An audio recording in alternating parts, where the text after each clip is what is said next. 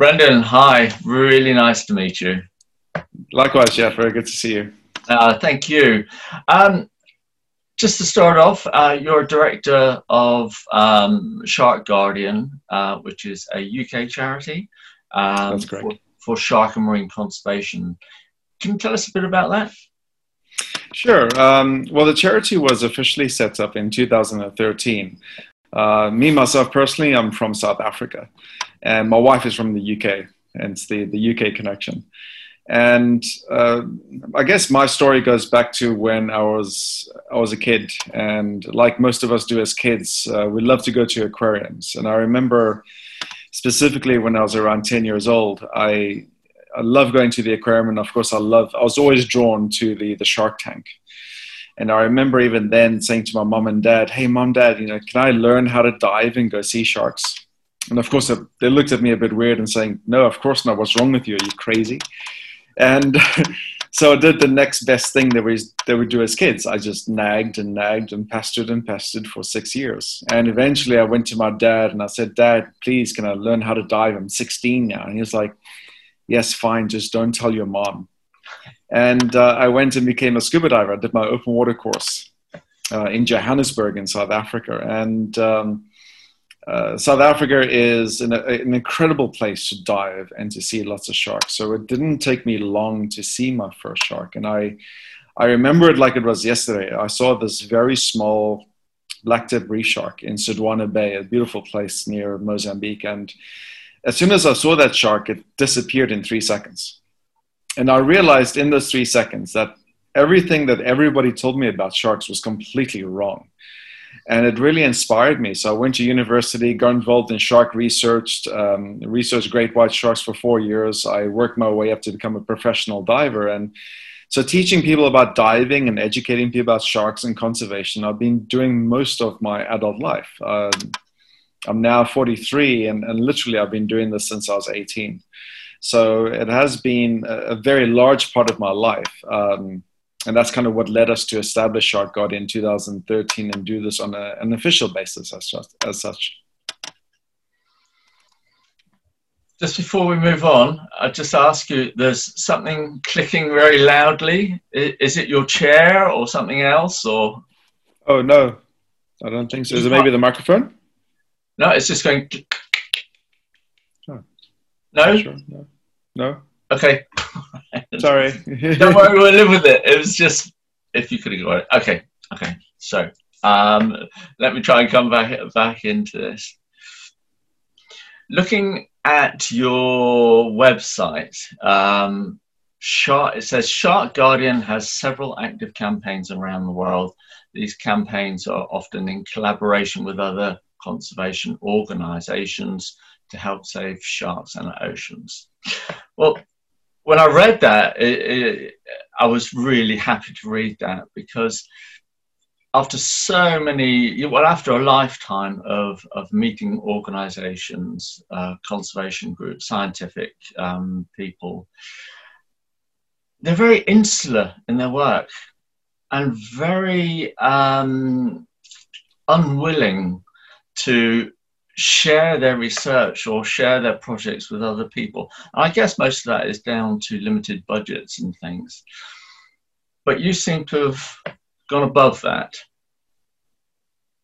We try to, definitely. I mean, collaboration, in our view, is absolutely vital in so many ways. And depending on the projects that you're campaigning with, for example, one of the campaigns we're running with at the moment is a campaign to target the MSC, the Marine Stewardship Council. I'm not sure if you're familiar with the MSC and who they are. But basically, we're working together with Shark Project, which is a large shark conservation organization, especially in Europe. And the idea there is to get the MSC to formally put procedures and policies in place that in their fisheries, that sharks are landed with their fins naturally attached.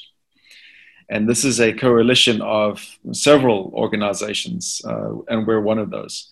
And it definitely does bear and you certainly have a lot more strength when there's many organizations behind a single objective and a single goal. And when all of us kind of get together behind that, we're stronger together than going through and trying to target these big organizations individually. So collaboration is key. And like you said, there are so many times when organizations seems to want to go at it alone and keep within their bubble, and that's it. But we found that collaboration, you achieve a lot more that way. Yeah, absolutely. It's very frustrating not to see more of that kind of thinking with it. And on from that, also throughout the years, one sees so much data collected, so many facts. And it's just like science is really just documenting the extinction of species rather than taking effective steps to conserve it. Is that still the same now? I can, well, personally, one of the reasons why I switched from doing research to going into education and awareness was exactly that. And as much as I enjoyed the research, and the research is valuable to collect data to influence policy change. However, I really felt there was a need for awareness, to get your hands directly involved in conservation work. And that's for us a really big part of what we do. So apart from the campaigns that we run, I would say most of the time what we are doing is we approach schools and community events to go in and directly give presentations and educational programs about sharks. And we love that the most. And we've been doing this throughout my professional diving career and a researcher career. And every year we try and target between, I'd say, 30,000 to 100,000 kids a year in schools worldwide. And we really feel this is where the biggest effect and change is. Education is conservation. Because at the end of the day, sharks are that unique species that a lot of people have a negative image of, or they have a negative reputation. So part of the conservation work is to make sure that people have the right education regarding sharks, how long they've been around for, why they're important, why we have to protect them. So I can definitely relate to that 100%. Yeah. You've just preempted a few of my next questions, which has kind of left me on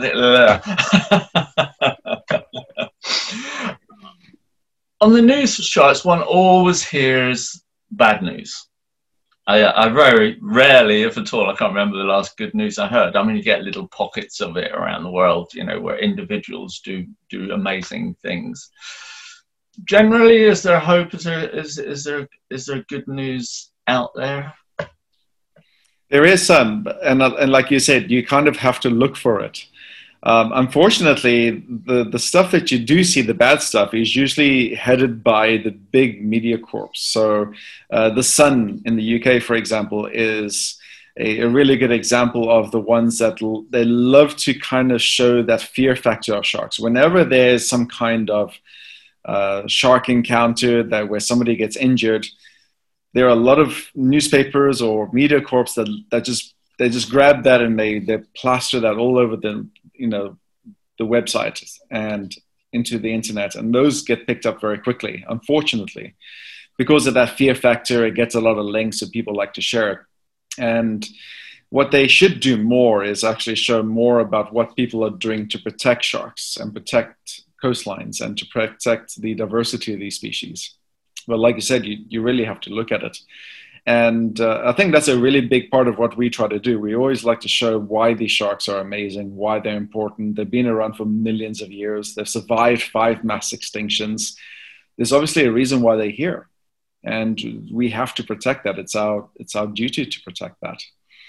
Like you, I'd love to see lesser than negative stuff. And we should really be showing more of the positive stuff, because that's the only way the negative reputations of sharks ever going to change. Yeah, it's a double-edged sword, the bad news, although it's extremely truthful and important to get out there. I remember oh, a lifetime ago, there was a Channel 4 series called Fragile Earth, and it was groundbreaking. There were, I think, 4 or 5 programs looking at rainforest destruction and other things. And at the time, it was horrifying because it was all new. I mean, I can't remember, maybe it was 70s or maybe early 80s. And I remember distinctly the first program that came on of the series got huge audiences. And then it gradually dwindled considerably through the next programs just because the news was so bad, people couldn't take it in. And so I'm sure it inspired a lot of people to get into conservation work, but it also had a very negative effect. And that's a very tricky one to overcome, I think. Yeah, it really is. And it's about finding that balance, which is very, very important. And I think that it's also important to look at educating people on why sometimes there are the negative stuff. Like I spent many years researching shark attacks worldwide. And sometimes by just telling people that, you know, sharks are beautiful, they're great, it's not always enough, because in the back of their heads, they're still like, yeah, but they still got big teeth and they still do this. So I've loved going into the case studies of shark attacks and really point these things out. And I think simply one of the key facts that we get across is that, you know, there's millions of people going into the ocean on a daily basis in many places where there are sharks. If sharks did actually bite and eat and kill people, why is there only 2 deaths a year as recorded in 2019? Why isn't there hundreds a week? Why isn't there thousands a month or tens of thousands a year? And the fact is that sharks actually don't eat people. And that's where the media gets it wrong. Often the media says, man-eating shark. Shark ate person. They never eat anybody, ever. Sharks are very much like dogs. Dogs don't eat people. Dogs bite people, especially if you pull them by the tail or do something like that. Sharks are kind of the same. You really have to be in the wrong place at the wrong time, doing the wrong thing for a shark to bite you. And even then, they do everything they can to avoid you. So it's very, very important to make sure you stick to the facts. And a lot of the scientific data is available for us to look at case studies when it comes to shark attacks. And I can guarantee you that 99.99% of all the shark attacks that happen worldwide have very, very, very logical reasons and explanations to them why they actually took place in the first place. And as long as we pay attention to those rules and the reasons why those shark attacks happen in the first place, you're incredibly safe in the water with sharks, even large ones. So when we kind of look at the negative stuff, it's important to really delve into that and look exactly what happened. Yeah, indeed.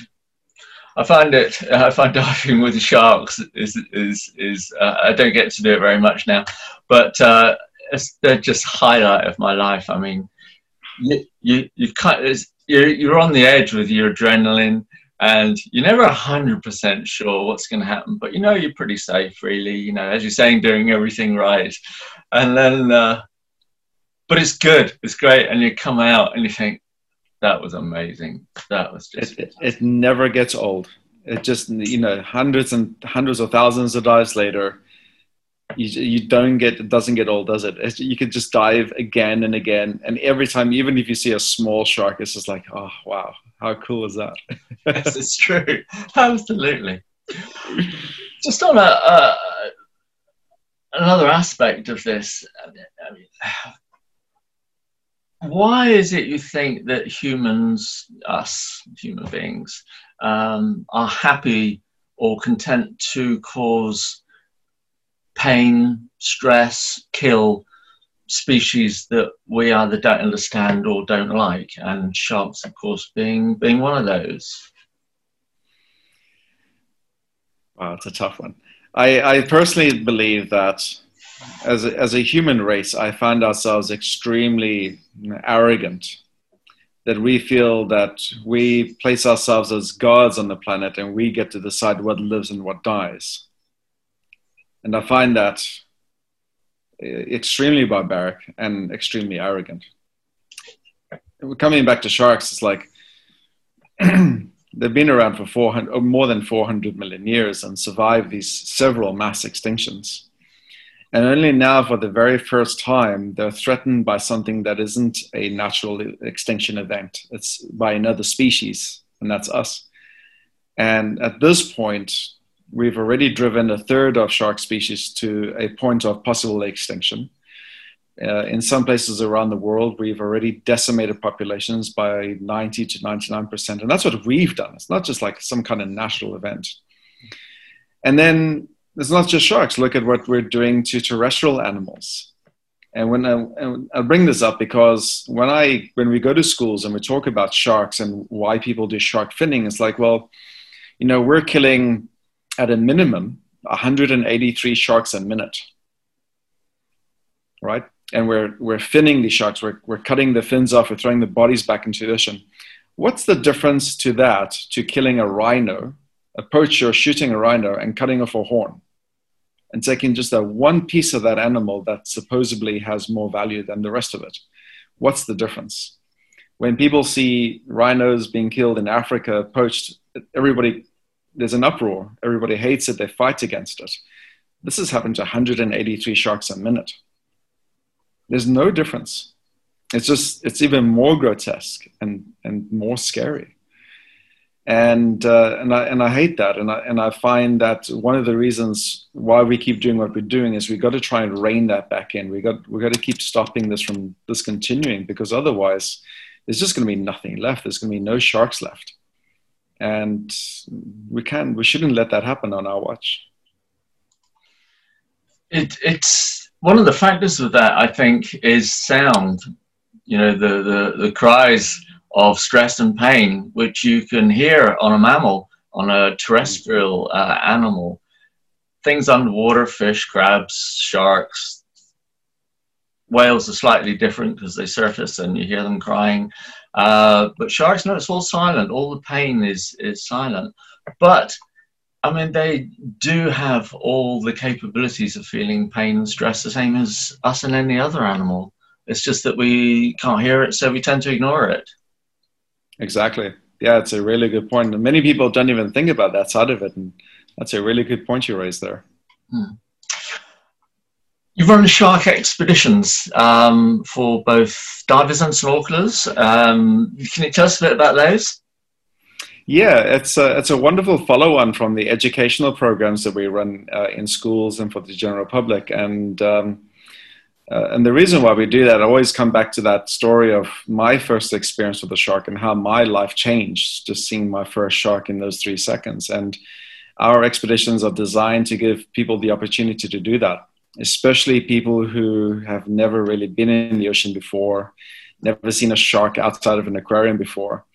To get them in the water, face to face in the ocean, to see a shark for the first time is a life-changing event. And that's something that they will never forget, because I've never forgotten my first 3 seconds with a shark either. And that's the point, is to show them, look, these animals are incredibly beautiful, elegant, and they deserve to be in the oceans. They have a right to be there. They do a lot of great stuff for us in the oceans. And when you give people that connection, they want to go out and they want to try and save these species. And that's the point. So all our expeditions are highly educational based. We use citizen science and data collection to reinforce that we're giving something back towards research. And we get to see the sharks in their natural environment. And hey, there's nothing better than that. Did you ever get people that do just the opposite, get in the water and think, oh no, this is, you know, kill them all, I don't care? There's once or twice where we've done some diving in South Africa, and I go back there every year to try and do the sardine run. Unfortunately, not the last 2 years because of COVID, but there's 1 or 2 sites we go to, and you're on a rib boat, and you got all your gear on. You're just about to do your backward roll in the water. You have that one final look behind you, and all you see is just a sea of fins. And literally there'll be like 30 or 50 sharks behind you just near the surface, and they're these oceanic blacktips, and they're quite sizey sharks. They're nice chunky sharks, but they don't even bat an eyelid. They don't find us interesting in any kind of way. They're just there for the fish. And it's when you look behind you and you see that wall of sharks, and you think, oh, I'm going to do that backward roll. There is a bit of hesitance, but once people get in and they look around and they see all these sharks just whizzing around and completely ignoring them, that's the best feeling ever. Yeah, I know. I absolutely agree. I think my closest hold of breath with the shark, and it was, I'm sure it was on the same dive off Mozambique, and that period when you're just about to get back in the boat, that's always the one where you're not looking down, you can't see anything, and you think, oh, la, la, la. And then a shark came through and bumped my leg, and I thought, oh, that's okay, it's all right. And then one actually grabbed hold of my fin, took a really sharp pull at it, and I thought, you know, that's never happened before. And then somebody on the one of the biologists said, "Oh, you've got blue fins. They always go for blue fins," and I never heard this before. Anyway, I changed my fins that dive, so I took black fins. But have you ever heard that before? I mean, I've had that. I noticed that when I'm trying to get back into the boat, you know, when you're kind of giving yourself that last pull up and you have to kick really hard to get back in the boat, and at that time your fins are kind of splashing the surface and you're making that extra noise, that extra motion in the water. That's when I found I've had 1 or 2 bumps up my fin. But apart from a couple of bumps, no, nothing at all. I had an experience, I think it was 3 years ago, diving off Plettenberg Bay in South Africa. And there was a one dive site where there's this huge peninsula and there's a huge seal colony.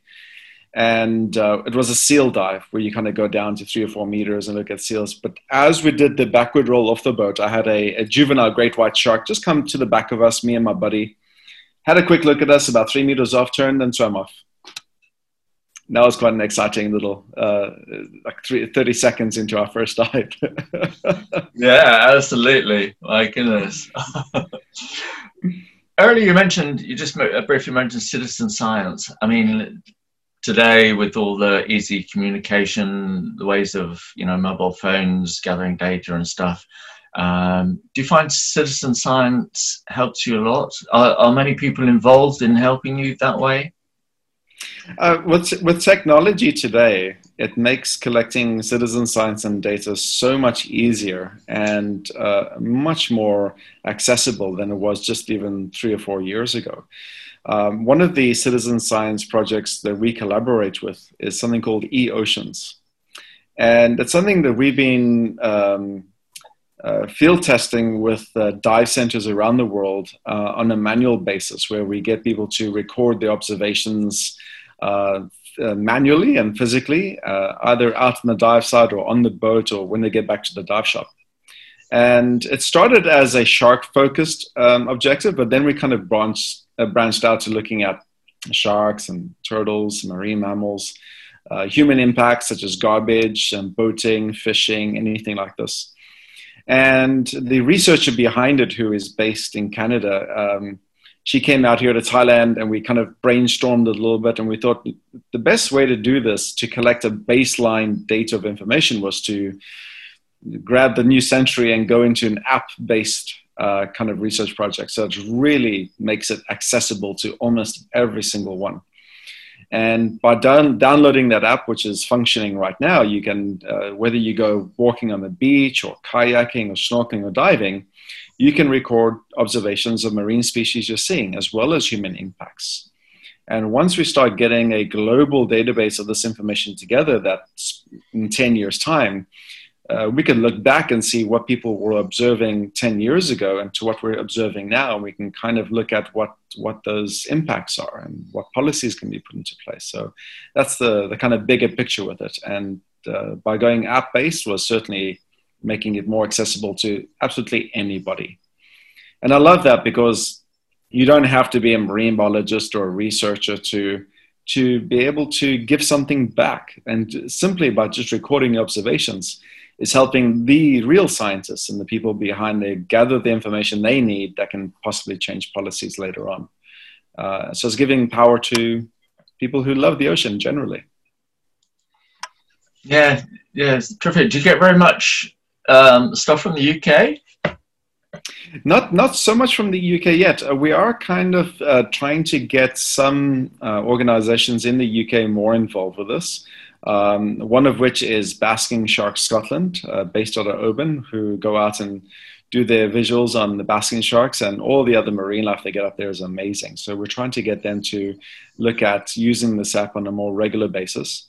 Although they already do some of their own research. And the nice thing about this app is that it doesn't really matter if there's another research project taking place anyway, because the data can still be put onto this app-based platform where it is shared within the scientific community.